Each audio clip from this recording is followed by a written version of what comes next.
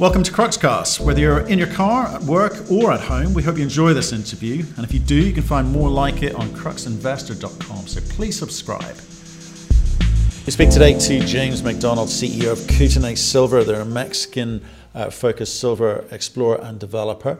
They're on the TSXV. They've got three projects that they're focused on: Columba and Copalito, which are high-grade vein projects, and they've also got a slightly smaller earlier stage project in La Negra, but nevertheless it looks promising, and a raft of other small greenfield type projects which they would hope to get around to doing something with in the near future.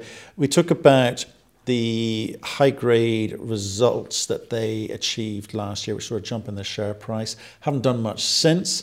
Trying to work out what they will be doing. We discussed their business model, their cookie cutter approach to things, how much cash they've got, and how the management hope to develop the company over the course of the next year, spending about $4.5 million by the end of this year. They will need to raise money in Q1. Enjoy the podcast. James, how are you doing, sir? Good, Matt. How are you? Yeah, not so bad. Not so bad. Glad to be speaking to you. Silver's a little bit topical at the moment, so delighted to kind of hear your story for the first time. Share it with the guys and gals here. What about you? You're on the farmstead, you were telling me earlier. Yeah, I was telling you that. So we're sitting here during the COVID shutdown. I'm very fortunate to be on a family farm that was homesteaded in 1907 by my great-grandfather. So we're able to get out and stretch our legs and not have to worry about social distancing too much out here. Very nice, very nice. And lucky you. Yeah, we've been talking to a few folks down in Toronto and Vancouver, and they've got very different stories. But less of that. Why don't we kick off? Give us that 1 minute overview of the company, and then we'll pick it up from there. Sure. Well, Kootenay Silver is an explorer in Mexico, focused primarily in Mexico and focused on silver exploration and development, discovery, obviously from the name. We also have project generation program going on where we're doing grassroots exploration, finding brand new properties all the time. We do a little work in British Columbia as well. And what Kootenay is really, we've got a very large asset base for a junior company, one of the largest in Mexico for a junior. Over 144 million ounces silver equivalent measured indicated category and 2 deposits. We have a third deposit in Mexico as well with no calculation on it. So this gives us a great optionality on the silver price, and you'll see that we trade closely to silver price. In addition to that, we are actively exploring 2 high-grade properties in Mexico, classic Mexican veins, Columba and Copalito. High-grade works in any silver environment, and of course the discovery of an economic high-grade deposit has a big impact on your value. So that's generating a lot of excitement currently, and away we go. Beautiful. Okay, what I noticed when we're listening to you there, but also researching for this, there's a lot of moving parts here. So I'm really intrigued about what you're trying to build. What's the business plan here? I always ask the management team, I need to know there's a plan here, and it's not just drill, drill, drill. So can you explain what it is that the type of company that you are or want to be, what you're doing with all of these different moving parts, these different options? And maybe we can get into how you're going to get there, but let's kick off with the business plan first. Yeah, so the business plan is predicated on new discoveries. So we're looking to discover an economic deposit, mineable, in other words, a mineable asset. And silver, in the silver space. Silver is finding good silver projects is really hard. There are very, very few of them. There are a lot less silver projects, good silver projects, than there are gold, for example. And that's why you see a lot of the so-called mid-size and senior silver producing companies actually moving into the gold space. And when you look at their mix of metal production, many of them over the last 8 years have become gold producers, in fact. And so what that means is that at certain points in time, i.e. when you enter into a real silver bull market or a silver producer needs to replace their reserves, those assets get a premium. And you'll see the silver companies trade at a premium compared to gold companies. So that's why we're focused on silver. Mm-hmm. So what our business plan basically is discover a mineable economic silver deposit, and then we will be looking to bring in a partner either to develop that, or we'll sell it to them if the price is right. Good. So this kind of comes back to your kind of prospect generator roots from back in the day, right? So you are saying if we track that closely to silver because of the assets that we have and the type of business we want to be, you are reliant on the silver price, which is reasonably volatile. It's up and down, but when it's up, it's time to make hay. So I'm interested in how you do that. So when you talk about bringing people in, partners in, what are they? Strategic partners? Other silver producers? What is it that you're trying to do? Well, so a couple things there. You talk about the metal price. So any commodity, any resource is part in the industry is impacted by the price of that commodity. And of course, when you're in a bull market for that commodity, things are very good, and when you're a bear, it's not so good. So we're focused on a couple of things. Our objective is to find an economic deposit. Now, not all deposits are not created equal. In other words, some work very well at a high metal price, and some don't. Some work very well at any metal price. And so we've, in the last 2 years, because of the low silver market we're in, there's been more and more opportunity arising to get into projects, those kind of projects at the exploration stage that, if successful, will work well at any metal price. Well, explain that to me. I'm intrigued by that, but I can understand why high metal price things work. But you've said high metal price, some don't work, and at any there's some models which work at any price. So what do you mean by that? What should we be looking for? What that boils down to is the margin on production. And so you've got so many ounces per ton of rock in a given deposit. And you've got a fixed cost. So given the deposit type, it doesn't matter how many ounces are in that rock. You've got a certain cost that you're going to incur moving that 1 ton of rock, crushing it, processing it, extracting the metal, and that's kind of fixed. So if it costs you, let's say, for example, 3 ounces of silver per ton or 90 grams per ton, if you prefer, then you better have more than 90 grams in your deposit. So high-grade deposits always work, and there's because of that, your margins are big. So even at a low metal price, you can make money. And to look at it in a different way, let's say silver's, for simple math, $10 an ounce.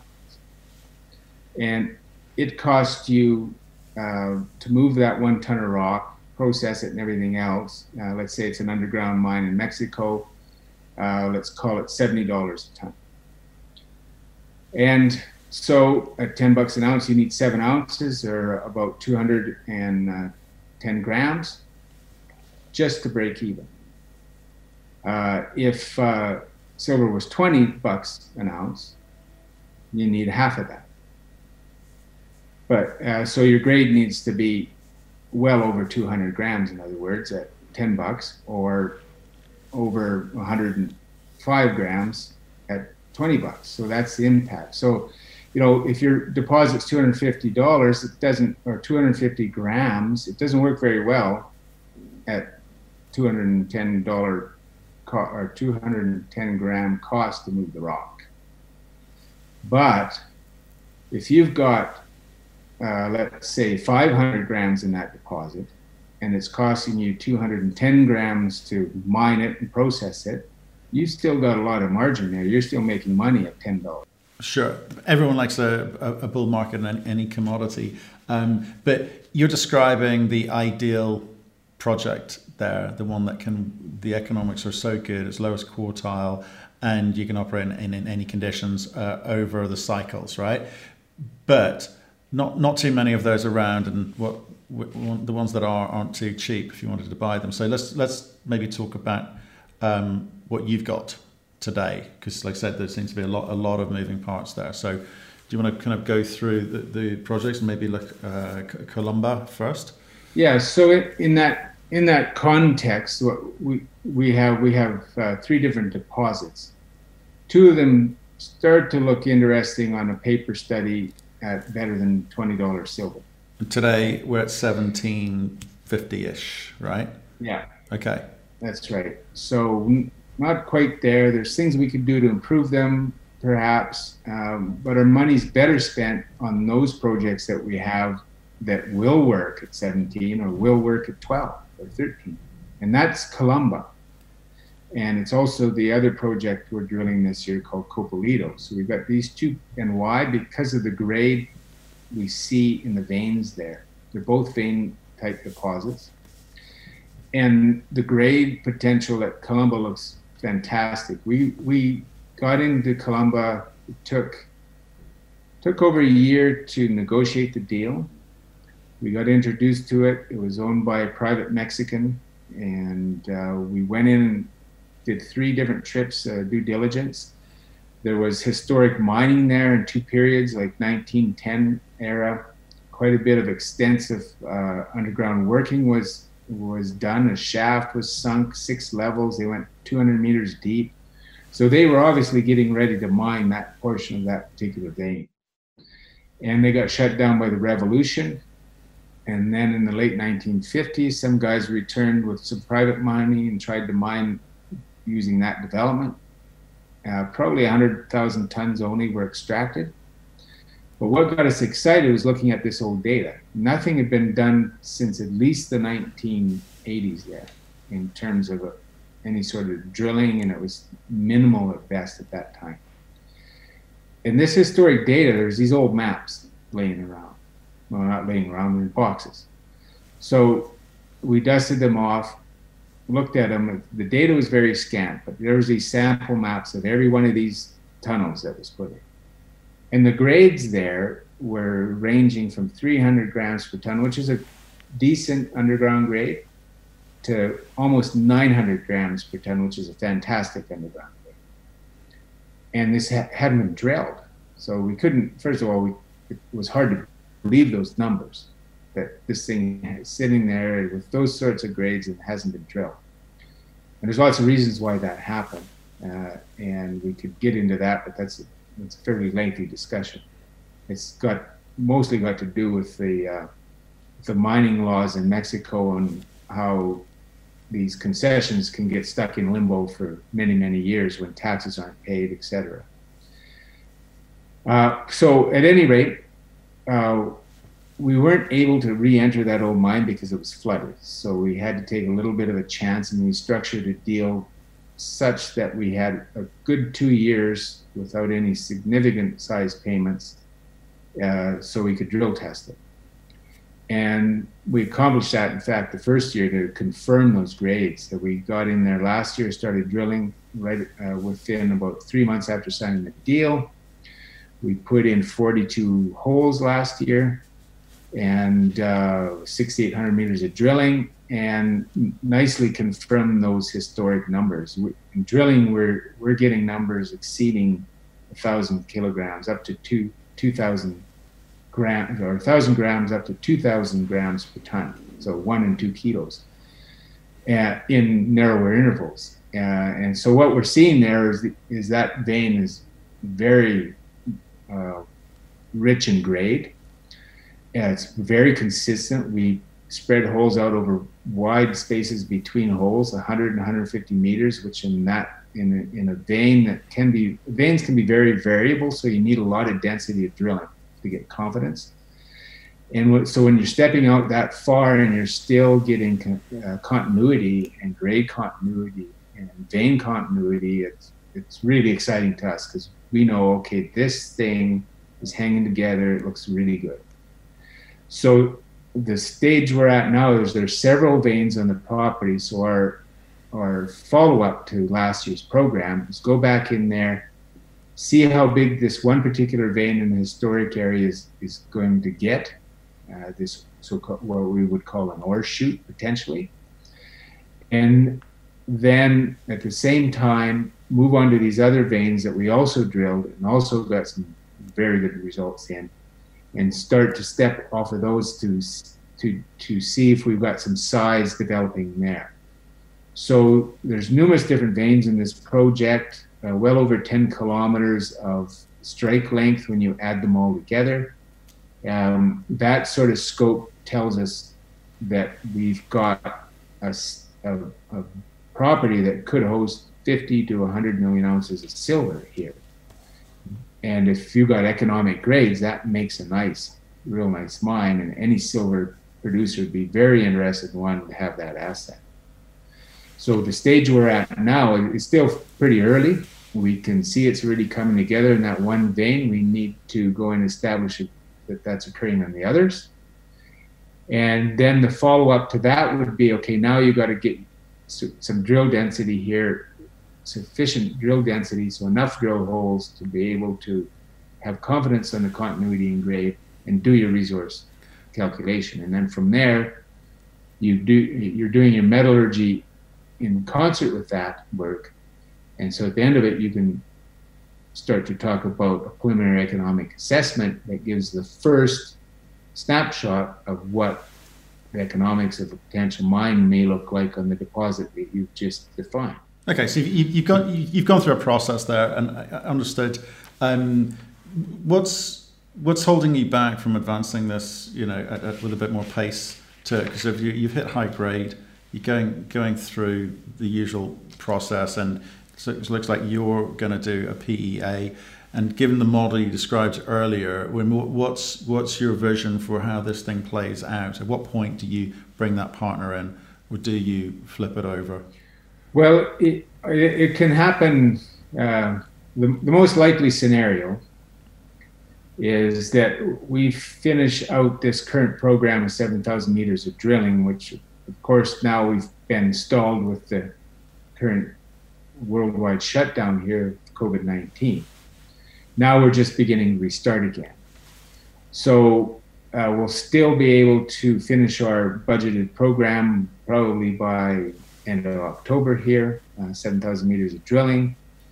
That's going to give us a pretty good idea of the scope that this thing may be. Is it going to be 30 million ounces? Is there going to be anything there economic? Right now, it really looks that way, but we have to continue to prove that. Are we onto something that could be 100 million ounces? And if it's something that could approach that size, there's going to be a lot of buyers for it.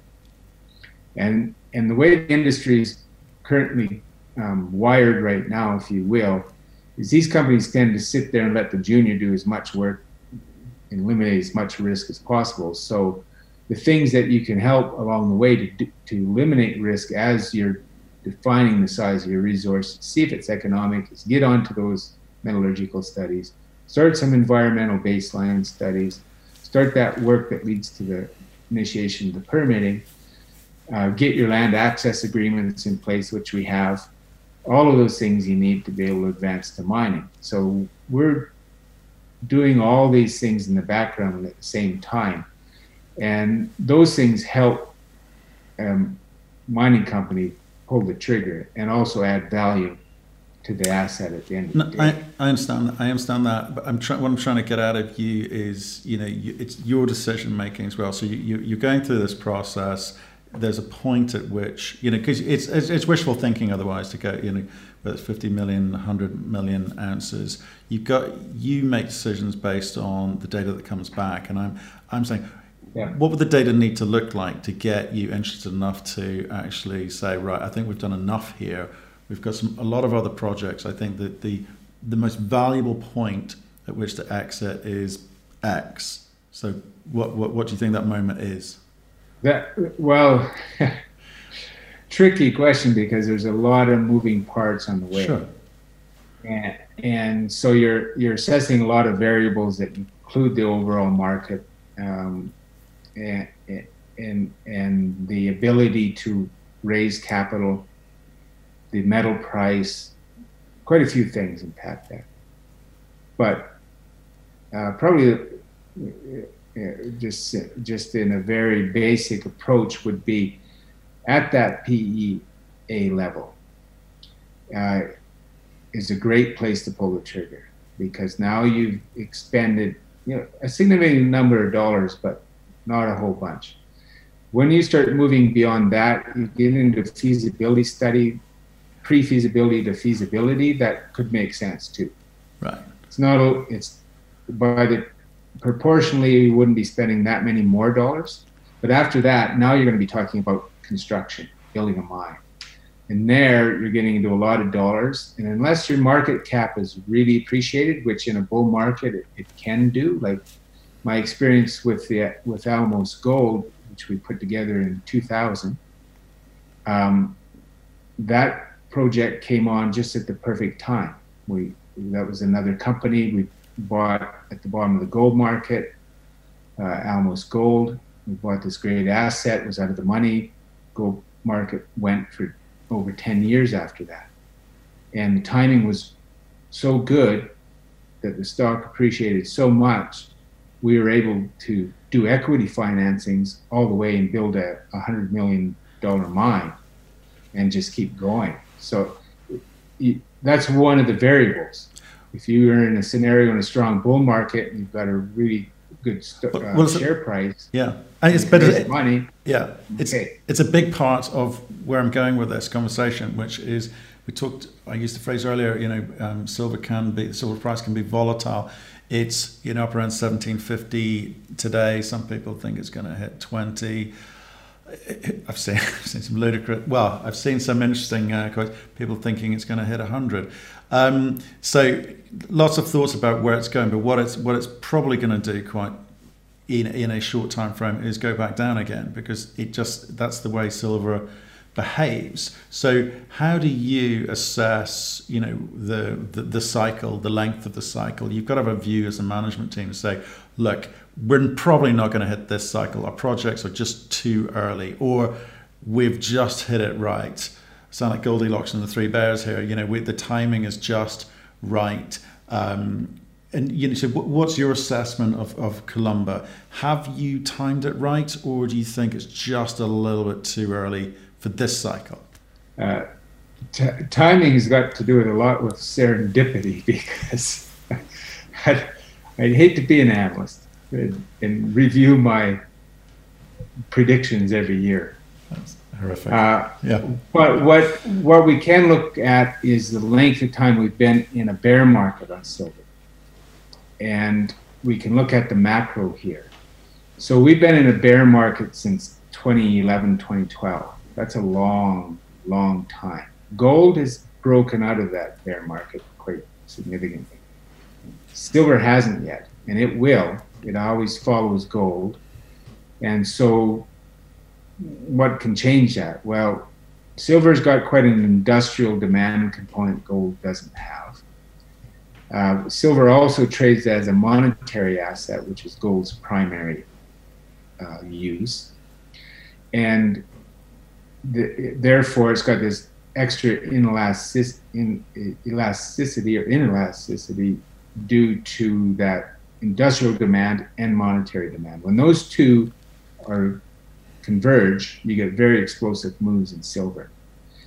Like the last bull market, it went over $50 an ounce.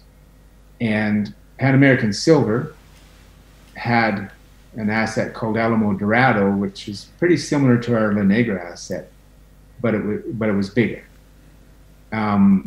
Same kind of grade, open pit potential, and they got that into production just as the silver bull market started. And they were doing 4 to 5 million ounces of silver a year there, and their cost was $7 or $8 an ounce silver, with silver trading from $30 to $50 an ounce. So they were free cash flowing 150, 200 million ounces a year off of one mine. So when you really hit it, these mines make a lot of money. That's why a junior company can get a real premium for a high margin mine. Sure. And back here. But I'm asking you, do you think you've got an asset which is going to hit this cycle? Because again, it just helps inform us about your thinking and where you think these assets are at and how quickly you think you can move or need to move. So I think we're actually hitting it just right. Okay. I think we're on the verge of entering a serious silver bull market, and I think one that will last for quite some time in comparative terms, historically. And the reason is because of the macro. It looked like this was happening in January. We were setting up as far back as January. The gold market had certainly turned. But now with the COVID-19 pandemic and the global shutdown of economies and the massive amount of stimulus and money that the central banks have had to inject is never been seen before. And we know what happened last time in 2008 when that was done with the precious metals. And we strongly believe that's going to happen again. It's going to be probably stronger because of the size of the stimulus this time. And so the setup is there, the macro is there. The length of the bear market for silver has been such that, it's due, just simply looking at at it on that basis. Okay. So I think the timing is really good. Okay. How much cash have you got in the bank? We've got, as of today, just over 6 million cash. Right. And our programs that we're running on both Columba and Coppolito, which Coppolito is another high-grade situation, we will exit the year with between 2 and 2.5 million if we do no other funding before that. Okay, so you've got enough to drive this year's plans, where I guess they've been slightly hampered by COVID, as you say, for Columba and Coppolito. You're going to enter the new year with $2.5 million. You're probably going to need to raise some money at that point, but you'll know a lot more. So maybe let's talk about Coppolito briefly, because you said it's another high-grade project, and maybe we can kind of bring those two stories together. So tell everyone about Coppolito and what you think you've got there. Sure. So Coppolito is very similar to Columba. Columba is a classic high-grade Mexican vein system. In the case of Columba, it's very interesting geologically because it's almost entirely preserved. So you could teach classes there on that type of deposit because you can see it from its very top edge, which is really advantageous because you know where you are. We also know that because of that at Columba, whatever was deposited there, 90% of it's still there because it's barely been eroded. Coppolito is the same kind of deposit type, high-grade Mexican vein system. We know it's more deeply eroded there because at surface we're getting a lot higher grades. At Columba, we got to get down the subsurface from the lowest elevations. Once we get a little bit deeper, we start to see the really good grades. But at Coppolito, we see them right at surface. And what's amazing about Coppolito is we're seeing these veins that are up to 15 meters wide there, right at surface. And we're getting grades like 1,066 gram per ton silver over 3 meters right at surface. We're getting gold up to 8 grams right at surface. And no sign of drilling at all. There's no historic records anywhere, locally no anecdotal stories about some company being there 15, 20 years ago, no sign of drill roads, nothing. As far as we can ascertain, it's never been drilled. And that is extremely unusual find. That project took about 3 years to put together, a lot of complications and land ownership and everything had to be straightened out. We were very patient, very calm, getting that done. And we finally got it done, put together, got the surface access agreements put together, and then started drilling this year, got one hole in, and we had to stop. So these are going to be the very first holes that ever gone into Coppolito. We did announce that first hole. We got the assays back. and they matched nicely to what was at surface above the hole. It was a real nice grade. It wasn't a high grade, but we weren't in a high grade area. It's just, we had a sequence of holes planned out. And so really encouraged by that, because we got a lot of areas with truly high grades, more than kilogram of silver right at the surface. And this project's a little bit different because it's got silver and gold, and it's got some base metal too. So it's going to be very interesting. There's a lot of veins there, 6 big ones that we can see at surface, that we can follow some of them for over 2 kilometers. So we've got enough sampling at surface. We know, based on our experience, some kind of resource there. Is it something that's going to be economic? What's the grade going to be? That's the big question. Okay. So that's what we're drilling. Okay, so you've got 2 quite similar and quite nice projects. You've been slightly hampered in terms of the drilling, and you'd like to work on those obviously the rest of the year, and then kind of work out what you've got. Columba, you're talking about getting into the kind of PEA before making an assessment about how you move that forward. Is that the same with Copperlito? Yeah, so Copperlito has never been drilled before, so not unlike Columba, but Columba we had that historic data. Right. So Copperlito, we're starting from scratch. There's a little bit of artisanal mining there that was done a long time ago, no modern work. So we need a lot of drill holes. This first stage is just going to go in and see if the grades we see, those high grades at surface, we can find them subsurface. Then we're going to have to come in with a much bigger program. Right. Okay. I'm just trying to see if there's a kind of cookie cutter approach to the way you think and the way you do things. Right. That's all I'm trying to do, because there's a very long list of assets. Some very, very green, and some you've got a bit more data on. So I'm just trying to see, as an organisation that I'd be investing into, again, what am I buying into? Is it the fact that you will continue to identify and prospect for new assets, and whilst working things up to a PEA stage, and then bring in partner, or as you say, possibly even flip it, or whatever your model is there, right, for commercialization of it. So is there a kind of machine process to this, or you just kind of make it up as you go along and make decisions as you go along? I mean, that's what I'm interested in understanding. No, it's very much to use your vernacular, a machine process. It's a very systematic approach.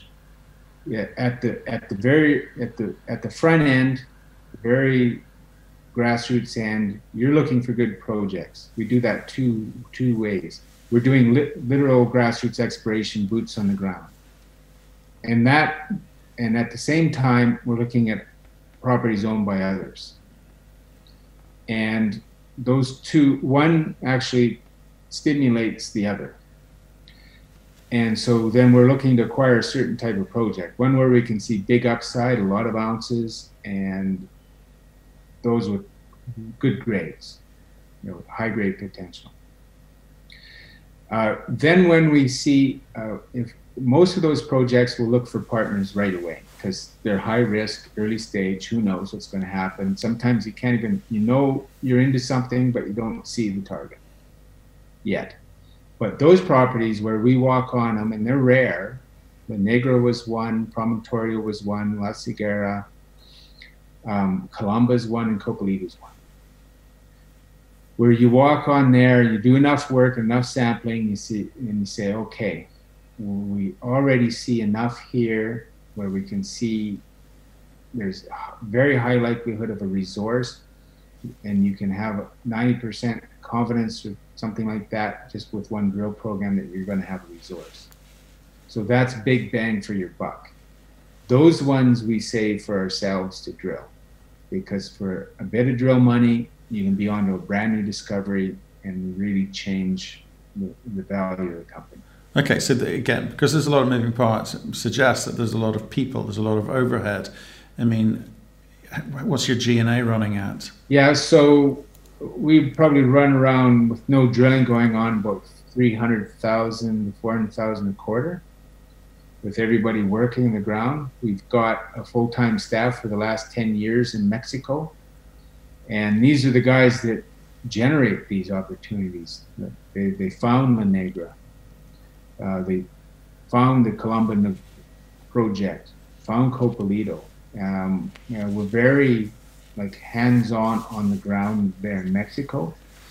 And our staffs, we got a great staff down there, great experience. They've really grown. We hired young guys out of university there and groomed them up to managers now. Or one of our senior guys we hired him out of university. He's even negotiating the deals now for us. So these guys have really come into their own, very solid. We've got a great office manager down there, very tight control on funds and how we spend money, and negotiating our surface rights agreements and making sure we do smart deals. So we got some overhead there, but without that, you'd be everybody else running around just trying to find somebody with a property and do a deal with them, and then hire a consultant to do some work, and works sometimes, but not the best strategy. No, I'm building a picture up of the type of company you are through this conversation. So you're not going to go out and buy a producer or near-term producer. You've no interest in that end of the scale. You would rather piece together projects from say grassroots stage. But again, it's fine. It's just that people need to know what they're walking into if they, investing in someone. Okay, so where's the sex and the sizzle come from for you, or is it just a slow, monotonous, regular, machine-like results? How do you get people excited about what you're doing? The sex and the sizzle is in the discovery. So, especially with Columba now, it looks like we're really on to a winner there. There's a lot of drilling to go yet, but the grades we're getting, the consistency there on that one particular vein, we start to see that in one or two other veins, and we're really onto something great. And Copalito, well, it's early days. We've got pretty high hopes for it too. And when you start to hit those things, that you really can drive your market cap. The discovery is really exciting, and then the value you're adding to the company is really exciting. Okay. The company wasn't doing much until the middle of last year, and then you had that high-grade vein discovery, and I think people have kind of paying attention to what you've got. But it hasn't really done much since then, has it? I mean, what's the next bit of excitement that people can look forward to? Well, I'm not sure what you mean by haven't done much. I'm looking at be clear. I'm looking at the share price since that discovery last year. It hasn't really done too much. Obviously, you've had the COVID V-shaped recovery, which is wonderful. But what do you think people need to be looking at? What do you think they're missing? Well, say about a year ago, before we started drilling, we were at about a 14-cent share price. We spiked up to almost 40 cents last year. We came down this COVID all the way back down to 12, and then back up to 40. Now we backed off to 26, and on that chart you could see that strong possibility of that happening, just to fill that gap that was formed when it really jumped. So continued positive results is going to continue that uptrend on that stock for sure. If silver breaks out here, every time it trades above 18, we get a big pop in our stock.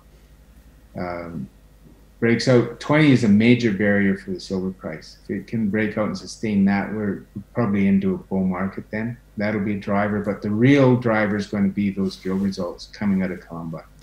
If we get a second one in Copalito, then we're really lucky. That'd be great to have two, but one is going to be enough. Columba keeps hitting on all cylinders like it's doing, then we're going to continue to see that share price grow.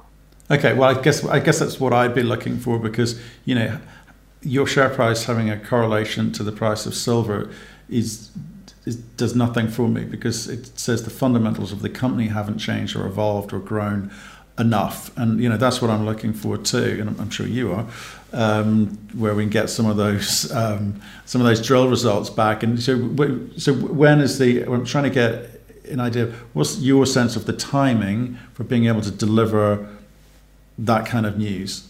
It's very near term. So our next numbers will be about mid-July, and then we'll be continue to see numbers coming out with our drill program through probably the beginning of November. So we're going to have the next several months of pretty steady drill results coming. Okay. You don't talk much to the market, it seems, because it was hard to find anything too much about you guys. So are you the silent, strong silent type, or have you got desires to actually talk to the market a little bit more? Because I think that seemed to be the message we were getting back when we were asking people for questions for you, is they want to hear from you more. Well, I'd be interested in what markets you're talking to, because we'd like to talk to them. We do talk to quite a few markets. We have real big shareholder base out of Switzerland. We've been doing a lot of marketing through Europe, through some different mechanisms online here, through COVID here, a lot of one-on-one meetings. We attend the major shows, of course. The Sprott Conference is the next one, which is now going to be virtual. We were at the Zurich Gold Forum in April, which this time was virtual and actually worked quite well. And so in certain circles, we're pretty well known. So I'd really like to know about those markets that don't know us, and we can and figure out how to get to them, how to talk to them. Okay. Well, I think that's a great first run through of your stories, new to us. We're hearing a lot of new stories this week, which is always good. I guess the next conversation will be even more interesting, because you'll have something positive to tell us, hopefully. We can sort of see if you've been delivering on your promises, and see what that does for the share price as well. And let's see what happens with silver. Exciting. The breakout, it's coming. You heard it here first. Okay, I love it. So what is your prediction for I always ask, it's a, like I say, it's a fool's game, but what do you think is going to happen with silver? When you talk about breakout, what does that mean for you?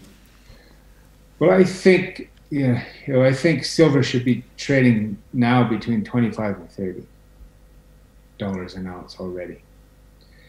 And if it just went to its median line, historic, and that depends on what time frame you look at. You can only go back to 1971 when the gold window closed for that. And it looks like a cardiac arrest chart, the ratio gold to silver. Quite frankly, everybody says, well, the average should be 50, or it should be. Well, there's kind of a medium line around 60 somewhere, plus or minus. And when it shoots on the high side, right now it's historically high. And then when it goes the other way, it'll go as low as like 14. And when it goes the other way, it always overshoots that 60 line pretty significantly. And then it'll come back. So we're going to have a real strong bounce here in silver, like a real strong one. I don't know where it's going to go. Eric Sprott says $100. That's probably where you heard that. Yeah, he doesn't say that publicly too often, but occasionally. I think we'll probably run for that $50 high again. We'll see it. I'll be surprised if we don't break it at some point. Just because of the macro dynamic this time. And when you adjust for inflation, we never broke it, the old high from the 80s last time either. So that could be a possibility. And if that happened, then maybe Eric Sprott's fairly accurate. I'd be surprised if that happened. Not shocked, though. I'd be pleasantly surprised. Pleasantly surprised. There we go. But yeah, I think we're in for a pretty strong move here. You focus on the fundamentals and let the market do its thing. I think that's the best way to approach these things. That's all we can do. We have no control over that. We just can have opinions. That's the right attitude. Well, look, James, thank you so much for today. I appreciate you telling the story to us and the watchers here. Pick up the phone when you've got something interesting to say. We'd love to hear from you again. Thank you. You bet. Okay, Matt. Thanks a lot. Thank you for listening. If you've enjoyed the interview, why not subscribe to Cruxcast or our website, cruxinvestor.com, and of course our YouTube channel, Crux Investor. Plus, you can catch us most days on Twitter and LinkedIn. We really love getting your feedback, so please keep it coming, and we'll speak to you again soon.